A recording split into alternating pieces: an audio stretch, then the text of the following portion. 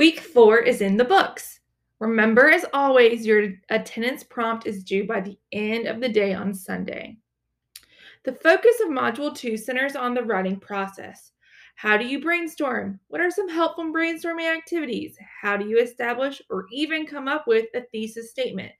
What is a topic sentence? How is it different from a thesis? These are some questions that you may ask yourself during your writing process. And luckily, you will be able to answer each of these questions by the end of Module 2. Meanwhile, you should be making progress in Module 2, starting with the pre-quiz. Now for a note on how grading the pre-quizzes will work. You will receive a 100 as a grade when you complete the pre-quiz. However, this is a completion grade only. Again, this is just a completion grade.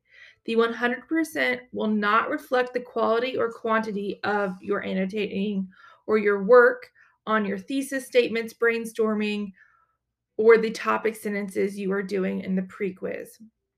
Instead, the pre-quiz establishes a baseline for you to develop self-awareness of how you were brainstorming and coming up with your thesis and topic sentences. It is just a snapshot. After completing the activities in this module and receiving feedback on them from me, you will then be able to assess what you have learned along the way. How has your understanding of thesis and topic sentences grown?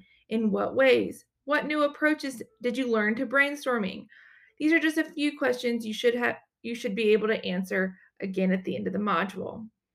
Of course, your post-quiz grade will also indicate how far you've come and whether or not your thesis writing, brainstorming, and topic sentence writing is up to the standard expected for this class. Ideally, then you should not move directly from the activities to the post-quiz.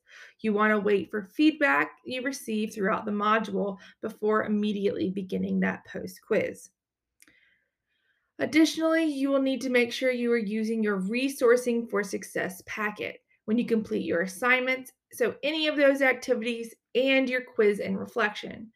As a reminder, you can find the Resourcing for Success packet in the Course Resources tab of our Blackboard site.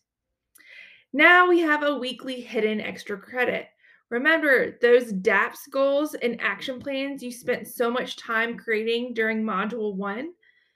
Specifically, think back to your academic ones. Coming up with goals are ultimately pointless unless they motivate you to take real action. The thing to do is to consciously track the steps you are taking. If your goal is to earn a certain grade in English 111, obviously you can't yet know whether that will happen until the end of the semester.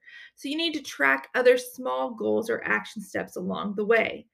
This could include things such as turning in assignments on time, visiting the ILC a certain number of times, studying a certain amount every night of the course. Of course, your goal didn't say a certain number of hours, but specifically, it stated the amount of hours to study. For instance, I will visit the ILC once a week, or I will study English 111 for 30 minutes every weeknight. Those are just a couple of examples of what your goals might have said. So, after deciding what you want to track for one of your goals, keep a record somewhere.